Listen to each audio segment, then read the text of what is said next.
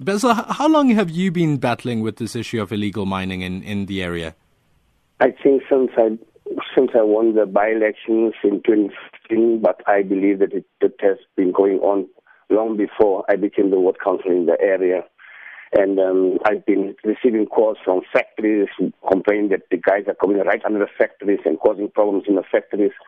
I've had a public meeting where the MEC for Public Safety was present in Rivoli in 2015, where she promised that they are going to have this operation, I forgot the name, to do something about it. Nothing has happened, and then now we see consequences of delays and, people giving the impression that the situation is insurmountable, if not nonsensical, because really it needed some intervention long ago. This is a national problem that we're facing, and this is not confined to my ward only. The whole country is now, in a state of governance decrepitude or anarchy, really. Mm-hmm. So, Basil, in your view, what is the reason that this issue seems so difficult for people to tackle? The authorities have tried to clamp down on this for several years.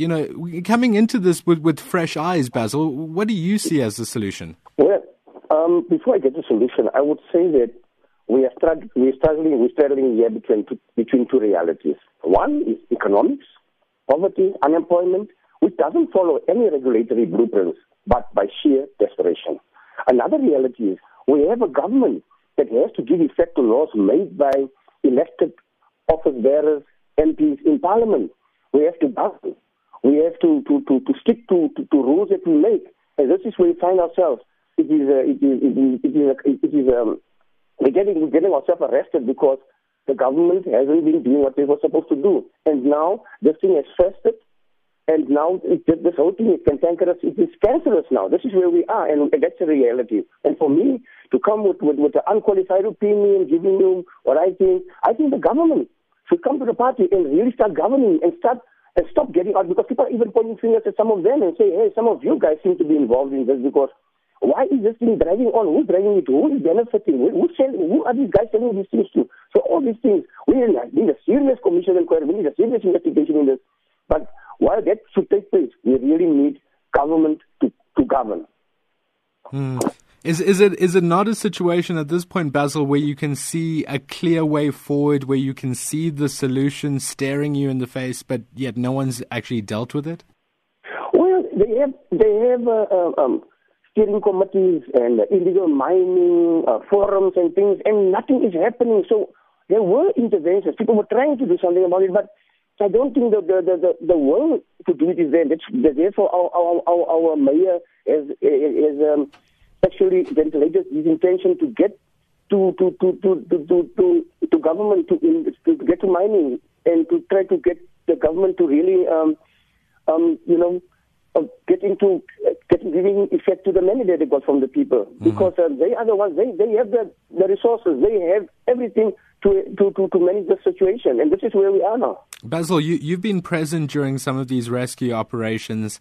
Have you managed to meet with the families of the miners, yes, and what do they tell you, Basil? Yeah, I have met. I've been there since Saturday, and families are distraught. Families really want to see their loved ones. I mean, I'm a human being. I feel empathy. I feel sympathy. I really feel that human beings should not have been down there in the first place. We can't bring our bodies all the time. And yes, of course, they really wanted to see their loved ones. And I do understand what Mr. Christo de Klerk said, that there's a carbon dioxide and carbon monoxide levels readings up to 3 ppm.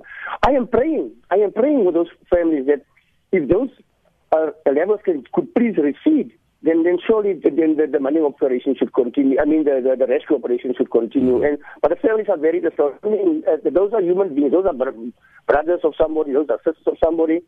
So this is where we are. That's why I said two realities. One is law and order must prevail. The other one is, unfortunately, economics doesn't follow ideological or regulatory blueprints. This is where we are. That is the reality. And I really feel with the family. We human beings.